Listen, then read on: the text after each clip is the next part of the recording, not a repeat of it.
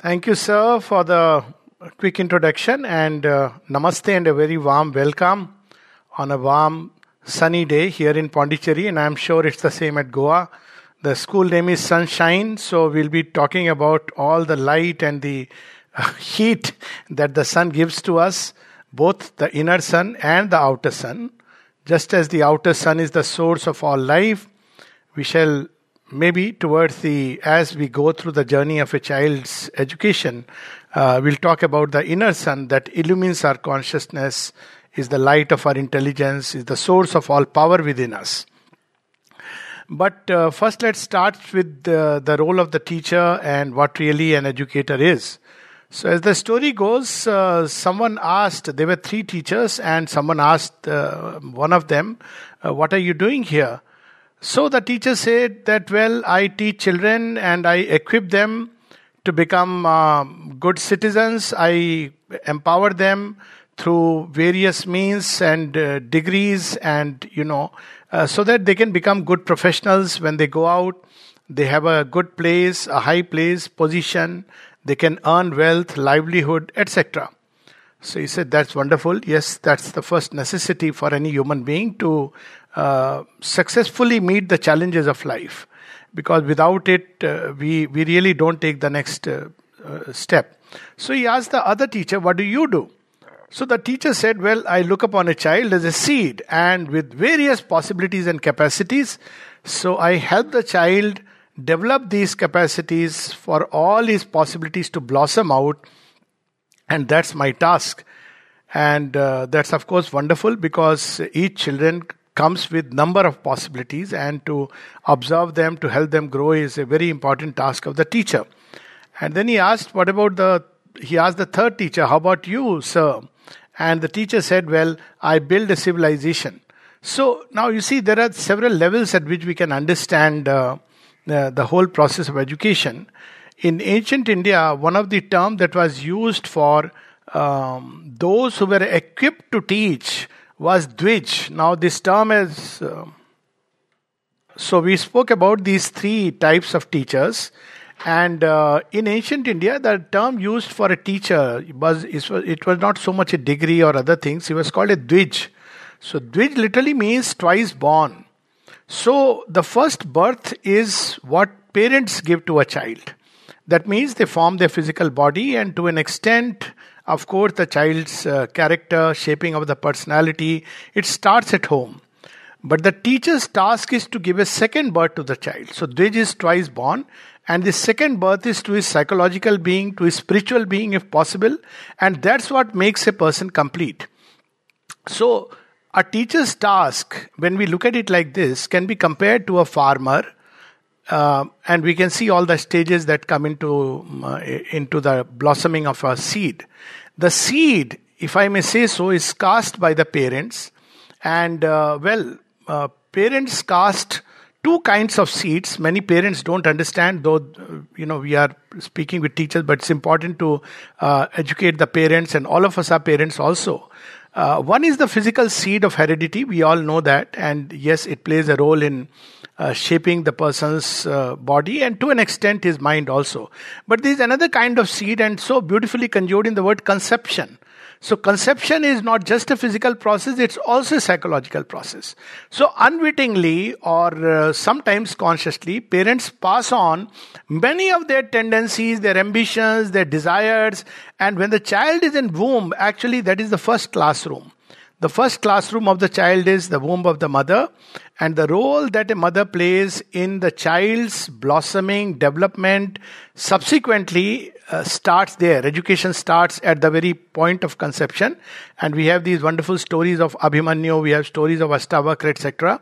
They are indicative, symbolic stories that, the kind of thoughts that a parent has when the child is in the womb, the kind of ambitions, desires, etc. that the parent is passing into a child have a role to play in the subsequent development. Now, this seed has to be buried in the soil. So the soil of earth nature, so soil also must be prepared. So there are parents who don't care to really prepare the soil. The soil is not just physical body. We all, of course, talk about the physical body of the mother, which should be ready before a child is conceived. But what we do not talk about is the psychological body of the mother. The mother is not only holding the physical seed and giving it shape. She must be emotionally ready. She must be intellectually ready, well equipped to receive a child, which is nothing but, a kind of a new creation. One of the most, I must say, one of the most challenging activities that ever anyone can take is the activity of motherhood.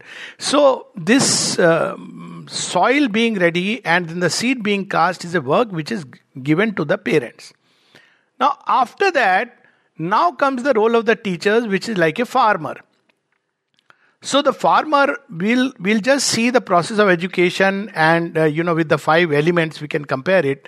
So the seed must be well rooted in the soil, earth. You can't just throw it casually and believe that a tree will come up. Well, some trees can come up like that, but mostly you need to prepare the soil, dig it deep. And so there are the foundations of education which are important so that the seed is well rooted. These foundations of education itself is a very big subject, and this is what was attempted in ancient times in Gurukul. Gurukul is not what is shown in the movies, but Gurukul, which built a strong foundation of the body, nerves, mind, thinking, emotions, everything, so that when a child comes up, see, the deeper you dig the foundation, the higher the building will rise. So this is what was emphasized in ancient times, and this is going to come back because now we are talking more and more about these things. So the foundation must be dug deep and strong, on which the seed is must develop. So when a child comes to the let's say the kindergarten and the early stages of schooling, it's a time when the foundations have to be dug deep. And if the foundations are only to equip him to get a job and get marks, then that is not deep enough to create truly a beautiful human being, which is one of the primary tasks of an educator. So once the foundation is done, then earth also includes the physical body of the child. So things like exercise, food, habits of food, how to really conduct himself, rest, all this is one of the things which a teacher, both parents should know as well as a teacher. There should be classes, something like life skills training, where these fundamental things should be taught to a child. And of course, children learn a lot by observing their parents at home. At the same time, the teachers also can speak about some simple things like how to keep the body healthy, sufficient space for the body to develop. Physical education is something which is often ignored in many schools because it becomes too much top heavy and job centric. But for instance, in Sri Aurobindo Ashram, we have a lot of emphasis on physical education because there is a very beautiful phrase by Kalidas, Sarira Madhyam Khalu Dharma Sadhanam. Body is the basis of anything. If you want to meditate, you need a strong body. You can't do it if body is feverish, sick, dull. If you want to exceed in our intellectual activities, the body and the brain must be strong. Similarly, if our emotions have to be strong, the basis of the body must be strong.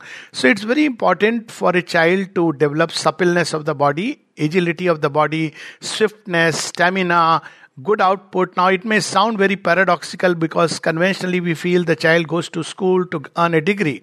But the child goes to school to develop very strong foundations of his life, which is going to develop as a superstructure. So earth element represents the physical body, and earth element also represents the foundations that we put in a child on which a whole superstructure has to be developed. We'll come to that if there are questions what really these foundations are. One of the foundational element is learning to concentrate. Now, often people ask me that what really helps in success, because many people want success, whether it's material life, whether it's intellectual life, whether it's spiritual life. The foundational element is concentration. And this is what was taught in Gurukul in the beginning, how to prevent frittering away of energy, which we are so accustomed to, from WhatsApp to gossip to all kinds of things. We just throw away energies all the time. But to learn to conserve energy, to gather it, and direct it at will. This is a very important element in human life which is missing, and overall it comes in the education of what we can call as will, because nowadays education has become too much thought centered. Now thought can be a leader, thought can be a guide, but the leader is the human will. A person may think about very beautiful things, but if the will is weak, he cannot really execute it. So to train the will, to learn to concentrate and concentrate on any object to whatever extent he can. See, that was what made a difference between Arjun and everyone else. So he was so focused that when he was shown the tree and the bird on the tree, and while everybody was seeing the tree and the bird and everything, for Arjun it was just the eye of the bird. So this ability to concentrate externally as well as internally is one of the strongest foundation that we can give to the child. This is what was meant originally by the term that in the first phase of life, brahmacharya. Brahmacharya is the ability to concentrate everything towards one goal and not to just waste or throw away energies. Now it has assumed many different kinds of connotations. So next comes after water, after the soil, the water element. So what really is water? Water is something that provides an initial purification. You throw water on anything, we take a bath, and water has such excellent properties of simply giving us an initial scrub. It washes away many things, not only physical, but a lot of psychological dirt that we accumulate. And water also is the rasa of life, the sap of life. So there is no life without water. So water also teaches us to flow. So the child is not only to be rooted upon earth, he must learn to interact and interchange with the world. And there we have to slowly bring in this water element like a river. It must be strong, forceful, clear, where it has to go, just as a river flows towards a sea. So this is an example I often use in my talks, that we must learn to be like a river. So what it means to be like a river, the river knows where it's coming from, the river knows where it has to go, and all else that comes in between, the river is able to navigate through it because it remembers where it has to go. Now there is a little story about a very well-known famous poet, T.S. Eliot. So one day he knocked at a farmer's door because it started raining on the countryside. And the farmer asked him three things. Who are you? Where are you coming from? And where are you going? So he said his name. He said that he's coming from this particular suburb, and then he said that this is the place I am right now traveling to. And the farmer gave him shelter. Now whole night he kept wondering, who am I? Am I simply this name called T.S. Eliot? Or am I someone else, something else which is deeper? He started wondering, is my life beginning only with this particular surname, this particular family, this particular religion, this particular, a household in which I am born? And is the aim of my life, where am I going, is only to, achieve a kind of temporary, transient things and success? So he meditated, contemplated upon this, and then of course we know that his writings, his poetry, his essays are so wonderful because they were the output of this deliberation. So the water element means that we must make sure that the life force in a child is strong. He should be able to bear a lot, and most important, the ability to face challenges. So this comes very naturally. Life gives us a number of challenges, physical and psychological, and a child must be well equipped to face these challenges. Not only face them, but conquer them.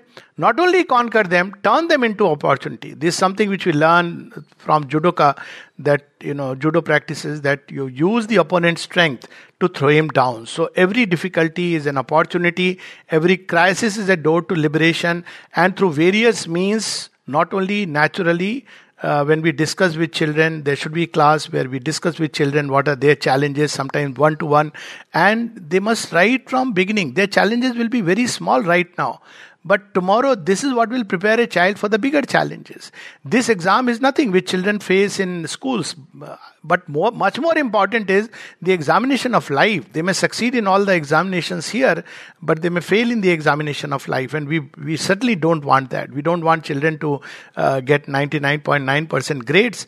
But as far as life is concerned, they become ciphers and zeros. So it's important to have a very strong life force, like the mighty purifying Ganges it should flow, or the strong Yamuna, or the hidden Saraswati. Not a life which is very weak, because weakness is it leads to all kinds of various violences, seeking after pleasure. Nowadays children are engaged in all kinds of stuff, they go on to all kinds of sites. So people often ask, of course I am a psychiatrist, and I have been with the Indian Air Force for 20 years before taking premature retirement, and I have seen that all this violence, all this negativity, all this kind of self-depreciation, and children going on to all kinds of sites, to pubs, to casino, because they don't get the natural joy which life gives us.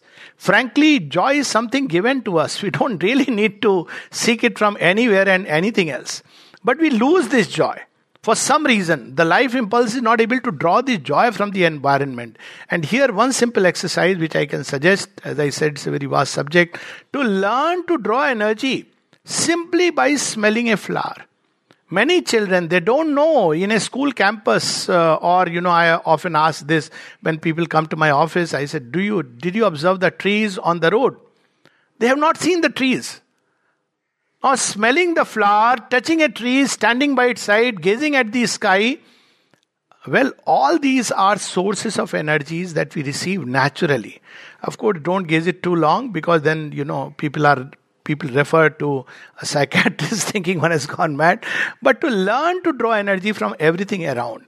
When we look at this world from the point of view of the energy interchange, then we will realize that how much we lose and how much we gain simply in our interaction with the environment. So this is an education which must be imparted to the child. So that is the element of the water. It purifies, it strengthens, it makes us move purposefully towards a goal, and it makes us develop a kind of healthy interchange with the environment. This is something which a river teaches us, that as it goes, it makes the land fertile. So that's why we see all civilizations developed around a river, because river is a giver of life. So children should learn to give rather than just acquire, possess, somehow manage to amass and gather. They must be natural givers, like a river. And this is something very beautiful about a river. Wherever it goes, it brings life. And all varieties of life it supports. Just like earth also supports all kinds of life. So third element in the hierarchy is Agni Tattva, which is fire. So the seat of fire is of course in the heart. And fire, as we know, is the light and heat element. Now what does fire do? Fire purifies everything, refines everything, uplifts everything. There's a very beautiful Sanskrit word for fire. It's called Agni. So Agni comes from the root Ag. Ag means Age. Move forward, move forward. So the urge to progress, the urge to go beyond the limited, the urge to break into new frontiers. Agni is the seat of creativity. That's why it's called in the ancient Vedas as seer will. The will that can bring out new possibilities out of us. Something which is not yet in the framework of, let's say, a book, not in the framework of our environment, our society. So Agni element, which is in the heart. So that should be encouraged. And Agni also refines things and purifies things. So one of the best ways of course, refining and purifying nature is art, music and poetry. So normally, they are things which emerge from the heart. So training the heart, training the emotions. It's sometimes very saddening to see that children become grown-up adults. They are very intelligent. They can climb high on wings of thought. But they are emotionally so weak. They don't know how to love. So often I say this, that humanity suffers of all the vitamins. It suffers from the lack of vitamin L, which is love. Vitamin F, that is faith. It doesn't have faith in itself. So one is always depending on someone or the other. So this possibility of love, refining love, Now, as children grow up, they have all kinds of relationships, and there should be an understanding of what relationship involves. And this love is not only between a man and a woman, or a man and a man, or whatever else. This love is also our love for creation, love for environment, love for the people who surround our life, the family, and everybody else. So this love element, which is so important, has a great refining power. Unfortunately, because we have not tended this fire of love, instead of helping us, it becomes so much tainted with passions, and it tends to drag us down into the abyss. So refining these energies through music, art, poetry. Here again, we must know that, well, not every music is something which refines. Just like every dress is not beautiful. So the sense of beauty is so important. So the sense of beauty is one of the great refiners of human life. Whether it be in the field of emotions, with music, so important, because nowadays we are flooded with all kinds of music, and music that titillates, music that excites, but it hardly refines. So music, then art, then poetry, all this is an important element of education, which is often neglected simply because education has become performance oriented. So people often take out these, that so many people from our school got 99% or became toppers. Well, toppers on the school, okay, but not necessarily toppers in life. Because in real life, it's not our just this intelligence, which mental intelligence that helps, but emotional intelligence, spiritual intelligence, divine intelligence, much more than artificial intelligence. Artificial intelligence in the hands of a man with only mental intelligence can be devastating. Artificial intelligence in the hands of somebody with an awakened spiritual intelligence can be beautiful. So these are terms which have come into the public domain now. Emotional intelligence, spiritual intelligence, and of course divine intelligence is my own coining. So there are possibilities of human intelligence, possibilities of the heart, emotions, the urge for progress. Always at the end of a textbook reading or understanding things, children should be asked, what do you feel about it? Now I've learned this from these Ikebana artists. They, after arranging a flower, they keep the scissor. So, the reason is very simple, that a master has created something, but he knows that maybe somebody else can do it better. So it's not something closed. They keep the scissor that we can, once again, somebody else can make it even better. So this pursuit of something better, the urge for progress and perfection, beyond the frames, beyond the blues, beyond the last horizons, is what our children need. Then they will become not only good family members, but not only good citizens of a country, but also world citizens. And who knows, they will one day, we hear in ancient time, they were embodying the gods. So these are the kind of children from the seat of Agni. Agni does this role of purifying, uplifting, refining, and so on and so forth. And then we have the Vayu element. See, this is how the hierarchy goes. So Vayu element relates to thought. It's very interesting. The Jala element largely remains, it's about the vital energy, the life energy. Whereas Vayu is about thought, because water flows within certain limits, but the air circulates all over the world. So it's so important for them to understand, because thoughts are all the time impacting us.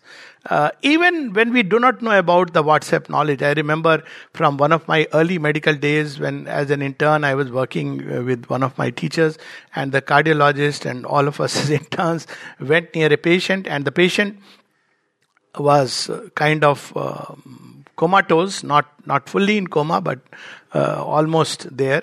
And one of us remarked casually, iska to kuch nahi ho sakta, nothing much can be done about it. And as we moved further, suddenly the patient, as if like a last cry, said, "Sir, don't say that." And then he collapsed. So it was such an eye-opener that,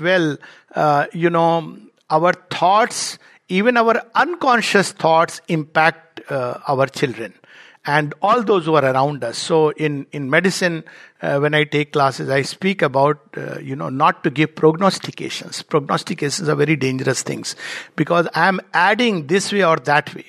So this tendency, we don't realize the impact our thoughts have on children, and the thoughts of the world, the environment in which we live, have on children. So in the Rig Veda, there is a very famous saying, let noble thoughts come to us from every side. The emphasis is on noble thoughts. So how do noble thoughts come? Children, how do they get equipped to understand what is noble thought?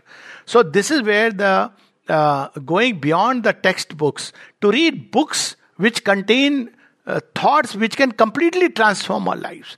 Like for me, I remember, reading the Bhagavad Gita and the Mahabharata, and even today when people ask me that which psychology textbook is the best, and I tell them read the Mahabharata, you'll know all about human nature. So, but for different people it may be different things. Works of Swami Vivekananda, of course Sri Aurobindo, but different people may connect with different books, and each one should have his own way of connecting. So a library of books which really contains all those uplifting, beautiful books, when we spend time in their company, not just about the course books, but when we spend time in the company of all that is beautiful, our thoughts automatically become tuned to receiving the beautiful and repelling and discarding all that is ugly, low, base, fallen. So this is a very important aspect. Thought education, which means to observe the thought, which means making the mind and the brain ready to receive the right kind of thought, to transmit the right kind of thought, as the Buddha says that every thought of love that we send in this world goes around and comes back to us multiplied 1,000-fold. So every thought that we release in the world has an impact not only upon us, we are unfortunately the hub, but it also has an impact upon our immediate surroundings. And because thought is like air, it can travel world over. Of course, today we have understood the medium of internet through which the thoughts can circulate. Everything can circulate, but thought even otherwise, every thought that is strong and powerful, and this has very strong possibilities which we have not explored. For instance, we can consciously make formations when somebody is sick and help in the healing process. When we tell a child constantly that you are no good, then the children begin to almost shape themselves into that role, what is called as a negative role playing.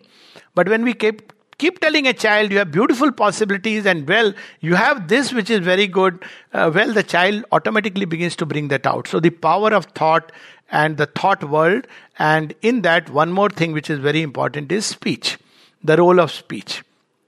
Speech is the most evolved faculty which we find in the entire process of evolution.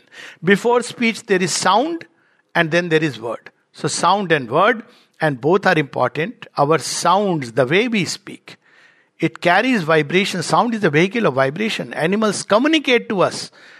They express threat, they express love, they express various kinds of fear simply by the play of sound. And sound is something which is important. That's why we hear this famous line that Satyam Vada, Priyam Vada.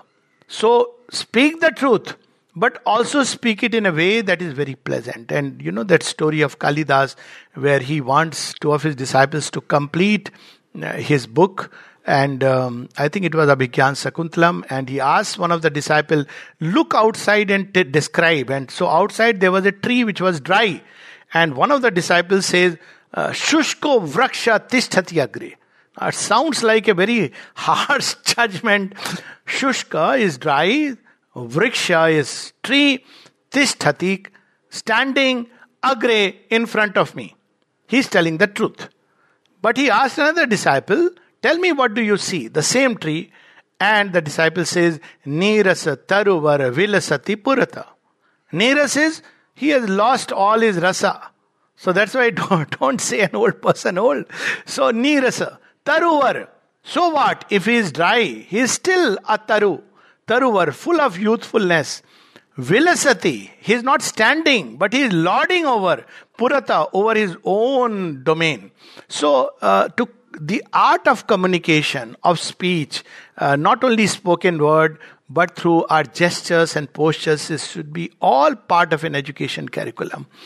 Because that's how when children go out, they will they will become very helpful citizens in the world. I've met people who say well-meaning things, but the way they say it can sometimes are like darts. And worse, because if you have a physical injury, you can take it out. But as we all know, the power of words, if it touches and hurts us, it takes very long. Sometimes it never heals. So simply how to speak, the power of words and their impact, we all know. And the highest intensity of speech that Indian thought had researched, I would say, and discovered was the mantra. So mantra is nothing but ability to lift speech to what levels? Where simply by uttering a syllable, it could have an impact upon us, upon our health. Now, there are a lot of researches speaking about how the mantra, how music impacts our health, our intelligence. It develops our intelligence. It develops our ability and capacity to think. So, all this is part of the training of the thought. And this is an area which again needs to be emphasized. So, after the Vayu element, finally, we go back to the origin, which is space. So, space means literally that allow the child the freedom to grow. So this freedom is not just physical, now it's also psychological. But to allow the child to have the freedom, we must equip the child how to use the freedom. So children must know how to make choices and the consequence of their choices. This should be made aware. There are no do's and don'ts of life. That doesn't work. Because Papa is saying, because the teacher is saying, that doesn't work nowadays, and rightfully, because children want to understand, why should I do what I do? So very rationally, they should be made aware. This is a task which is jointly of the educators in the school, of the parents at home, and the world at large. So, if I meet a child, somebody else's child, or someone else, so I do feel that it's a duty to make people aware. But for that, we must become conscious. We must become conscious how certain actions, certain choices impact our long-term, consequences that come to us. So we should be very made conscious about the choices, and through a very rational way. That look here, if you choose this kind of life, so if you choose this space, you want to go toward that space, what it's going to do to us through stories, through actual deliberations, and if you choose another kind of life, where it's going to lead us. So space is freedom, but freedom without discipline and the power to make choices is meaningless, because then it's the freedom of the vulgar, the freedom of the person who simply wants to throw away his life. But this freedom is the power to grow into several directions, because then we make conscious choices about our life. That's why many children are so confused. It's such a sad thing that they have passed through an entire educational system, but they don't know what they are meant to do. In fact, they just pick up life based on parents, society, and everything else. And then they lament and suffer because something in them is stifled. So this ability to choose, to stand in conviction with what we choose, and have the power to accept that choice to ourselves and then to live it, is a great ability, which is all included in that space. Space is, of course, the etheric vibration, the first star of creation.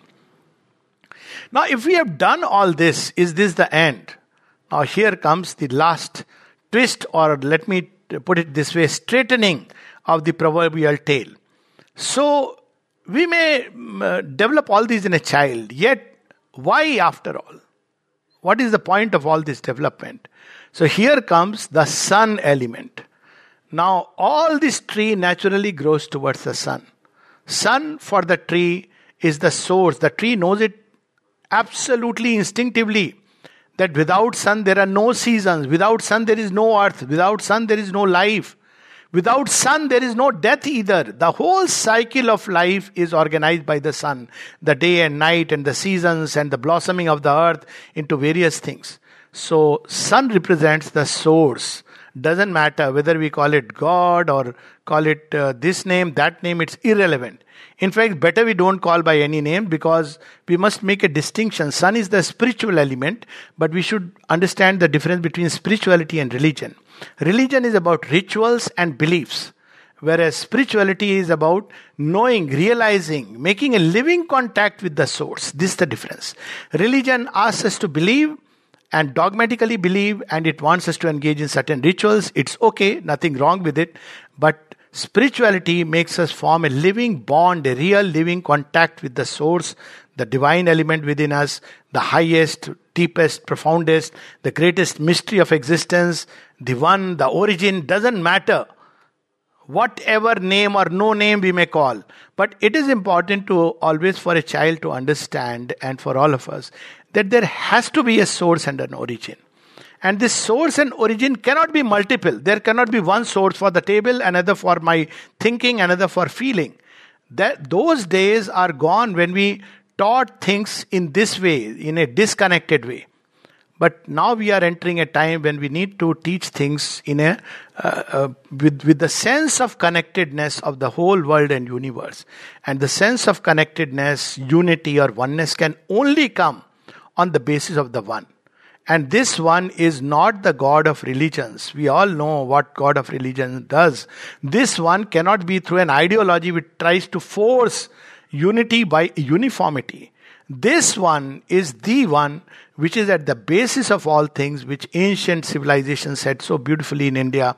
Ekam sad vipra bahudha vadanti. There is but one truth, one reality. And the wise call by many names. They refuse to give any particular name. If they give a name, they use the word Parabrahman, beyond everything. Parameshwar, the Lord who is beyond. So it's not a religious connotation. It's about that which is the origin, and all our development is meaningless if it does not help us to connect with the source. So to connect with the source, to become its channel, instrument upon this world, so that this world can become a better place, a harmonious place, a healthy place, a beautiful garden, is the ultimate task of the educator. And in this, we need to understand it's a whole matrix in which education operates. It's neither the teachers alone, nor the parents alone. There is the social context in which children live, the age in which they are living. We need to take all that into cognizance, and we need to understand that each child living in a certain context has a unique background before him. So that's why it's so important for children to be connected deeply with the culture in which they have developed. And culture is not just a civilizational value of today. Culture is something which has, what really is culture? It's the highest, the noblest, the best thoughts and aspiration of a people. And every nation state is of course born more recently, 200, 300 years. But every land has its own unique culture. India has its culture of rishis, munis, and then several kinds of things that got mixed, and it's important to understand it. So that culture, the best in that, must be brought to appeal before the child, and children must understand that this is a context, this is the matrix in which they grow. It's not like disconnected beings they have to grow. So these are some of the crucial elements of education. There are three most important elements in educating. One is to know that nothing can be taught. In the sense, you can't implant a new tree when the seed is something else. The seed has its possibility, they have to be brought out. So we have to ensure that when the tree is growing, at every stage the tree needs, or the sapling needs, when the sapling is small, you need to make a fence around it. But when the sapling grows, you need to remove the fences. So for each stage, each season, just as for each season there is a proscription and a prescription about life, same way at every different stages of a child, we have different ways of dealing with a child. But fundamentally, the seed is important, and it's important because each child is unique in a way. So we can't put all the plants together. One of the first lessons that people who have plants understand that some plants are indoors, some plants are outdoors, some need more sun, some need less water. Just as those who have a fish aquarium, they understand that not all fishes gel together. So if you have a potpourri of fishes, all of them may die. So when we put all children pell-mell together in a classroom just because they have been, the parents have paid money, then actually it's a great disservice, because we standardize what cannot be standardized, that is human nature. And that's why there was in ancient times emphasis on swadharma. In the Sri Aurobindo Ashram school, we have free progress system where each child's unique aspects are taken into consideration. So while we need to have classrooms where we'll have a larger section, it's important also to have small little groups where each child is a different unique type. So this is an important element in education. So nothing can be taught from outside, but what is within has to be brought out. So this is important. Children are not going through a machine after which they come out in a standardized way. That's how we see in the 60s the revolt came. Pink Floyd famous song, We Want No Education, because everybody was coming out with white collar and wearing a tie and, going in a car and getting down with a driver. What a foolish, oversimplistic view of life. So they must bring out their own deepest possibility. Nothing can be taught, but everything can be brought out. The word education means educe, to bring out. The second principle is the influence. It's not just what we are teaching, but our words, what we are, that has an impact. I still remember my 5-year-old, now he is of course 30, when we ask him, what's your first impression of your kindergarten? All that he remembers is one little teacher. And why? Because she used to wear a beautiful rose on a jacket. So this beautiful rose has stuck into his mind. So even the sense of color, the dress, everything has an impact upon the child. The influence of our own nature, our being. When a parent is angry, when a teacher is angry, it all has an impact upon the child. We inject that anger, fear into the child. And of course, when we are in peace with ourselves, when we are happy, when we are smiling, cheerful, it has an impact. So influence. And then of course, the living example. This is something which is very much missing in today's times. And that's why children take to the false heroes. The false heroes are the cricket stars and the film stars, because they're not real heroes. They are, we all know. No, some of them may be in real life, but most of them are not heroes in real life. So they need to have role models. And that role models can best come if there is a person who is living like that through the stories of those who have passed before us. Teach them about, the life of the great ones, even recently with whom they can connect. Abdul Kalam, his life is so inspiring. The other person, Nayyar, on whom this movie is based, rocketry, is so inspiring in the field of science, in the field of art, in the field of literature. Expose them to those great ones how they led their life. Kalidas, how he really received knowledge. Valmiki, how he was a brigand.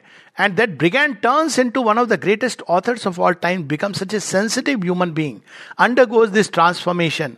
So they are the role models which, through the stories of the great ones, those who have set an example before us, both from past as well as the recent generation, they become like a beacon light. So one of the things that I engage in is writing books. So I've authored some about 10 books. One of them is Eternal Feminine. It's all about the women characters in ancient India who are like an example. Draupadi brings down a whole empire because injustice has been done. Sita, who is alone and strong by that aloneness, her real character comes out. She doesn't carry any bitterness towards her husband who has abandoned her. But she brings up the 2 children so beautifully to become beautiful beings. So that is called empowerment. So when these examples are placed before children, they truly will grow into what their true potential is. So education, in the end, the definition, to educe or bring out that which is the best, the highest in a human being, and to put it at the service of the noblest cause. So this is a very broad framework, a kind of overview. I would be happy if there are some questions. Please, most welcome. Yes, please. Yes, so that's a very, very valid point, and this is a problem we have everywhere. So, of course, there are 2 ways of approaching it. One is, of course, the interaction with the parent. Most of the schools do have parent-teacher meeting, and I'm sure your school has it too. So, during parent-school meeting, teachers meeting, it should not be just simply the performance of a child or the behavior in the class, but also how they would like to engage in a child shaping up. So parents should become participant stakeholders rather than simply those who have given a money and they have to receive a product. This kind of mentality must break. So one of the things that I had done in one of the schools with which I was involved from the inception long back in Bangalore was to ask the parents to fill a kind of report on the child on certain dimensions. And these dimensions were things like generosity, kindness, courage, intuitive sense. And many parents were suddenly at loss. And they asked that, sir, why do you want us to fill out this report card? I said, because we want your children to grow into beautiful human beings and not just be labeled as a percentage, 99% and 98%. What do you want? And they would come up, yes, sir, it's a good idea. They had not even cared to observe in children certain things. So I do believe that schools must implement something like this. Well, the word must should not be taken as must in the sense that it's just a suggestion that there should be at least once in 3 months or 6 months a kind of assessment from the parents, and we should give what they should look for in a child. Is the child developing certain qualities? And there are a list of about 12 qualities which I give: perseverance, patience, goodwill, the ability to endure, equanimity, endure when there is suddenly, AC shutdown. How does a child respond? Because these are things which are going to be very helpful. Is the child caring? Now, these are the things which will ultimately help the child grow. So parents must understand they are not going to be just witness. They should be on the board. And of course, if they are too much on the board, there is a problem, because then they want to run the school. That obviously cannot be done. And most parents, unfortunately, what you say is true. They are interested in just getting a finished product that they conceive. That's where the problem of conception comes in. And that's why in ancient times in Gurukul, once the child went into the school, parent interference was not allowed. This was one of the ways that they could ensure that the child goes through a process, because teachers know what, their task is much more difficult and challenging. So still there would be some parents possibly who are conscious, to make them conscious. So this was the second way of involving them.